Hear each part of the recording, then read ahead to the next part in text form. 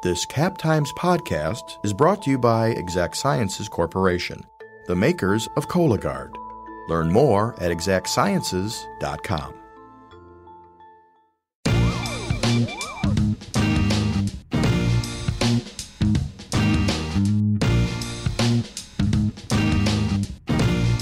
Welcome to On the Cover, a weekly Madsplainers feature. I'm podcast producer Natalie Yar, and each week I sit down with the reporter behind our latest cover story to find out why it matters.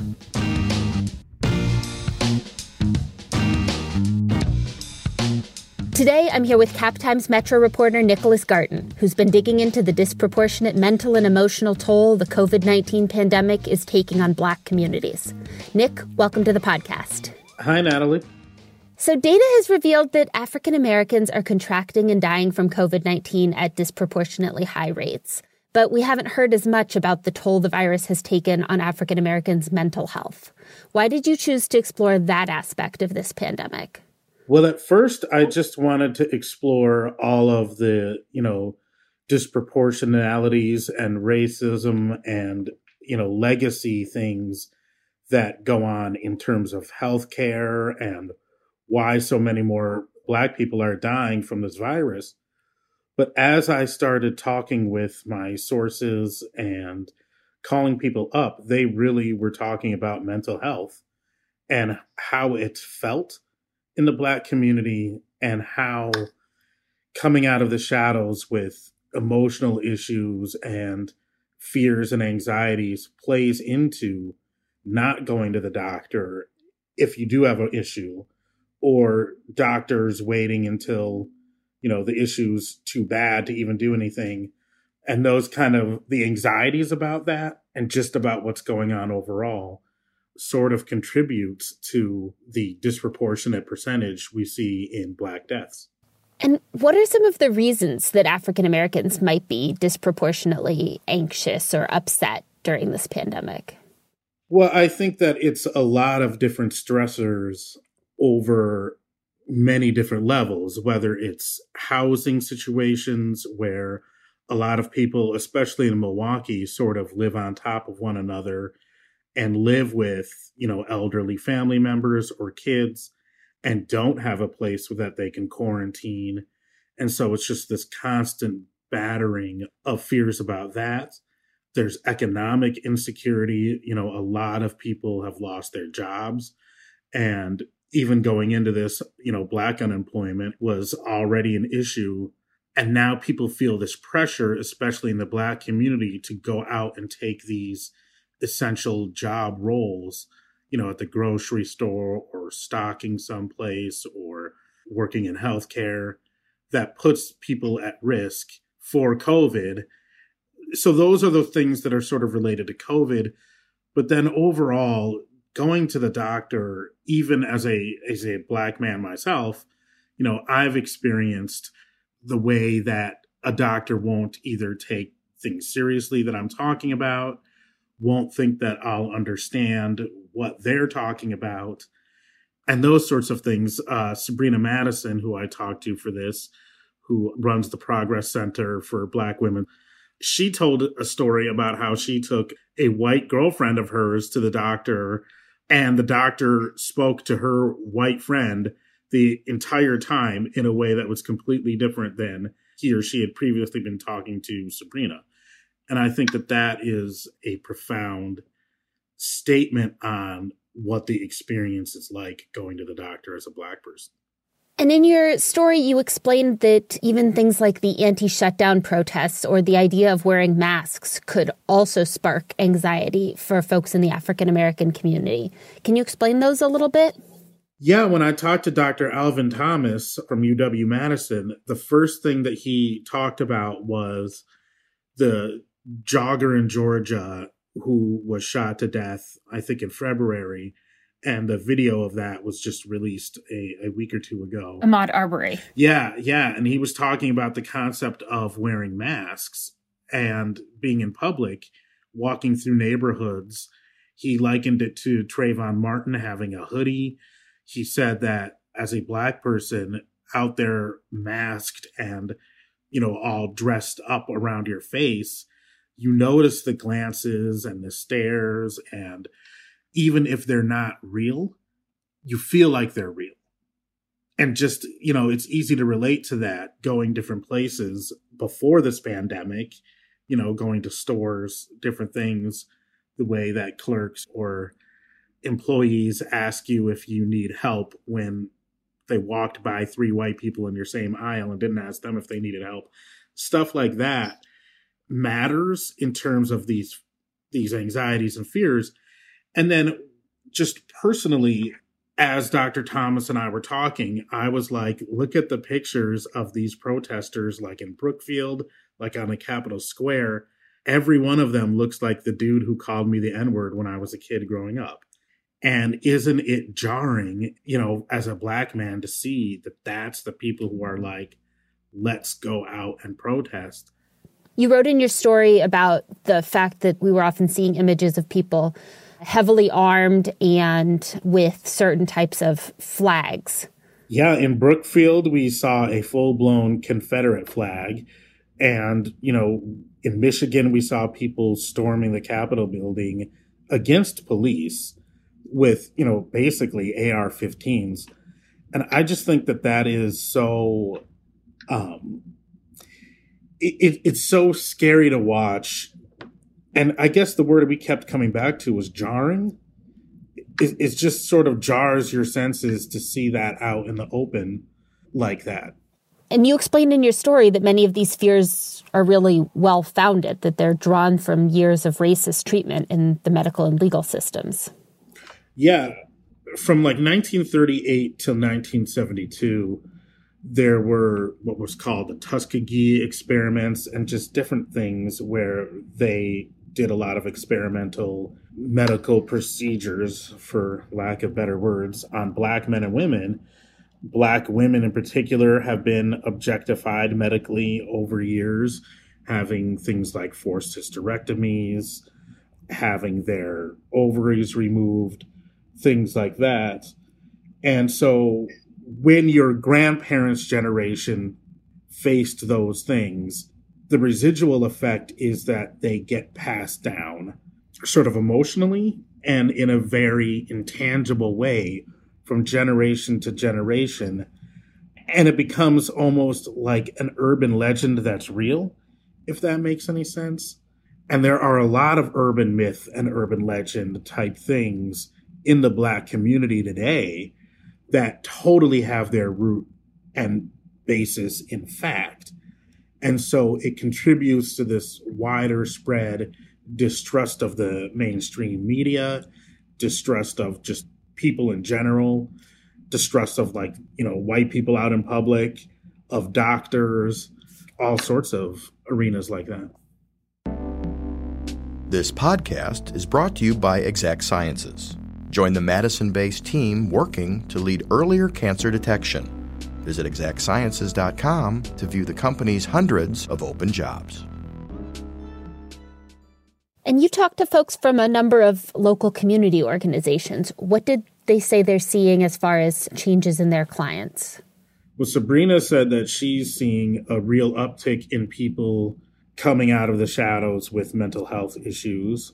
Urban League of Greater Madison CEO Ruben Anthony told me that he's seeing people who are coming out for employment assistance and job training help who previous to this would have been, as he described it, like too proud to ask for that kind of help or come out and seek it.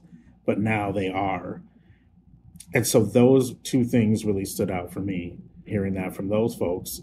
And Lisa Payton Kerr has been the recipient of a big grant from UW Credit Union, with which she's started a relief fund for specifically Black women and families who have had whatever emergency situation transpire from COVID, from, help with rent to medical supplies, stuff like that.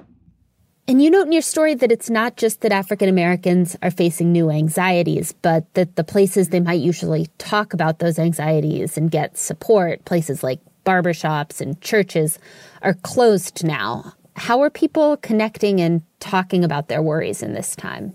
Yeah, places like the barbershop and, gyms, basketball courts, places where a lot of Black men would go to decompress generally anyways, are shut down and those outlets are gone.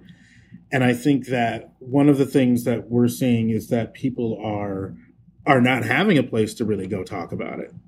So Aaron Perry has started a virtual support group. Aaron Perry runs Rebalanced Life Wellness. And what I was talking with Dr. Alvin Thomas about was what happens in these support groups is that Black men finally have a place to sort of decompress and be unapologetically feeling however they're feeling and feeling supported and listened to, and that's been really positive, and that they've had 24 or so people in each one of these support groups that run on Saturdays. So these have been online? Yeah, they've been virtual, and people like Mandela Barnes, Mayor Satya Rhodes Conway has been participants. They've had some guest speakers, but mostly it's just, people being able to sort of let their hair down. And you spoke with a person named Haiti Orr, a UW-Madison graduate student who, along with her husband and kids, contracted COVID-19. What did she tell you, and what does her experience show us about how this pandemic is affecting mental well-being for African Americans? She told me that it started out with her kids being sick with flu-like and cold-like symptoms. They didn't really think anything of it. This was maybe, March-ish. So things were going around for COVID, but it hadn't hit the way it sort of has since then.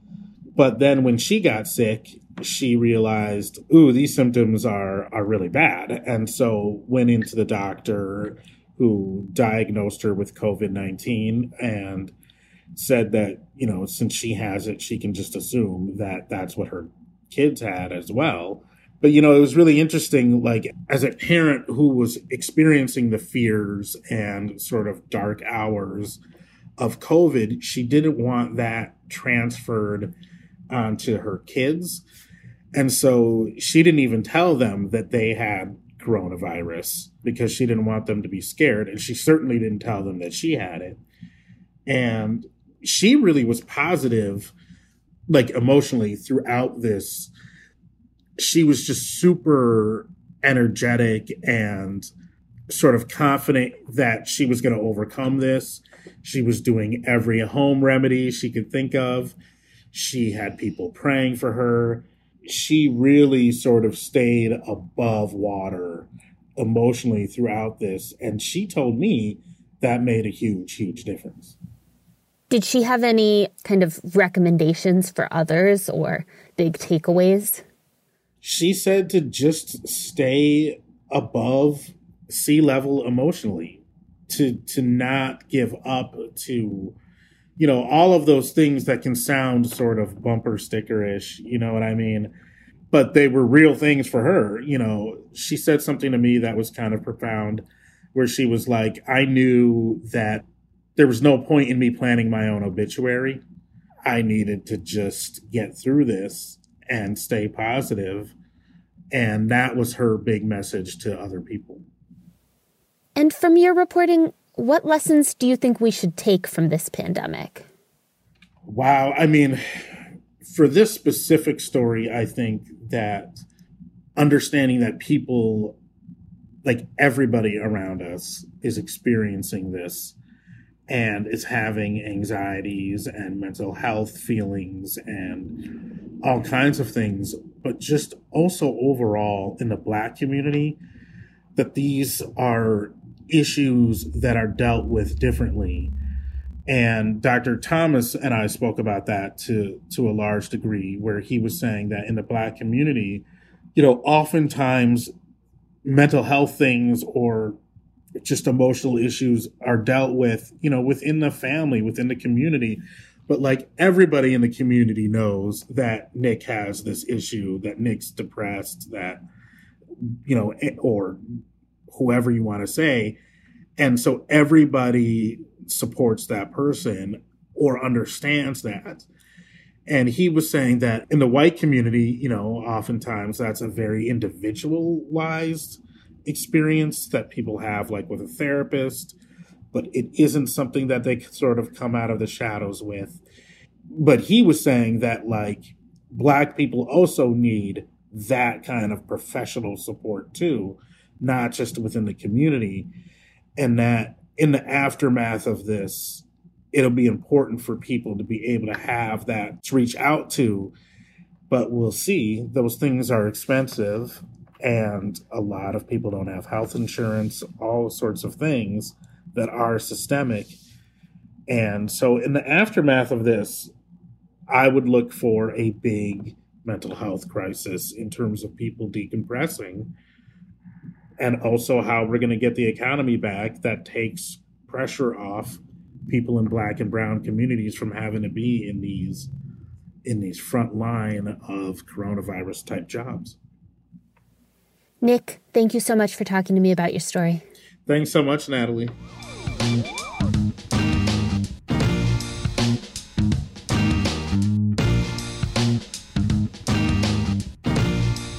Thanks for listening to my conversation with Nicholas Garton, who's always watching for important developments in Madison area communities. Tune in next week when I talk with local government reporter Abigail Becker. If you enjoyed this podcast, please subscribe to the Madsplainers on Apple Podcasts, Stitcher, or wherever else you do your listening, and leave us a review while you're there. Also, be sure to check out our other podcasts, including The Corner Table, all about food and drink in Madison, and Wedge Issues, all about state politics. Until next time, thanks for listening.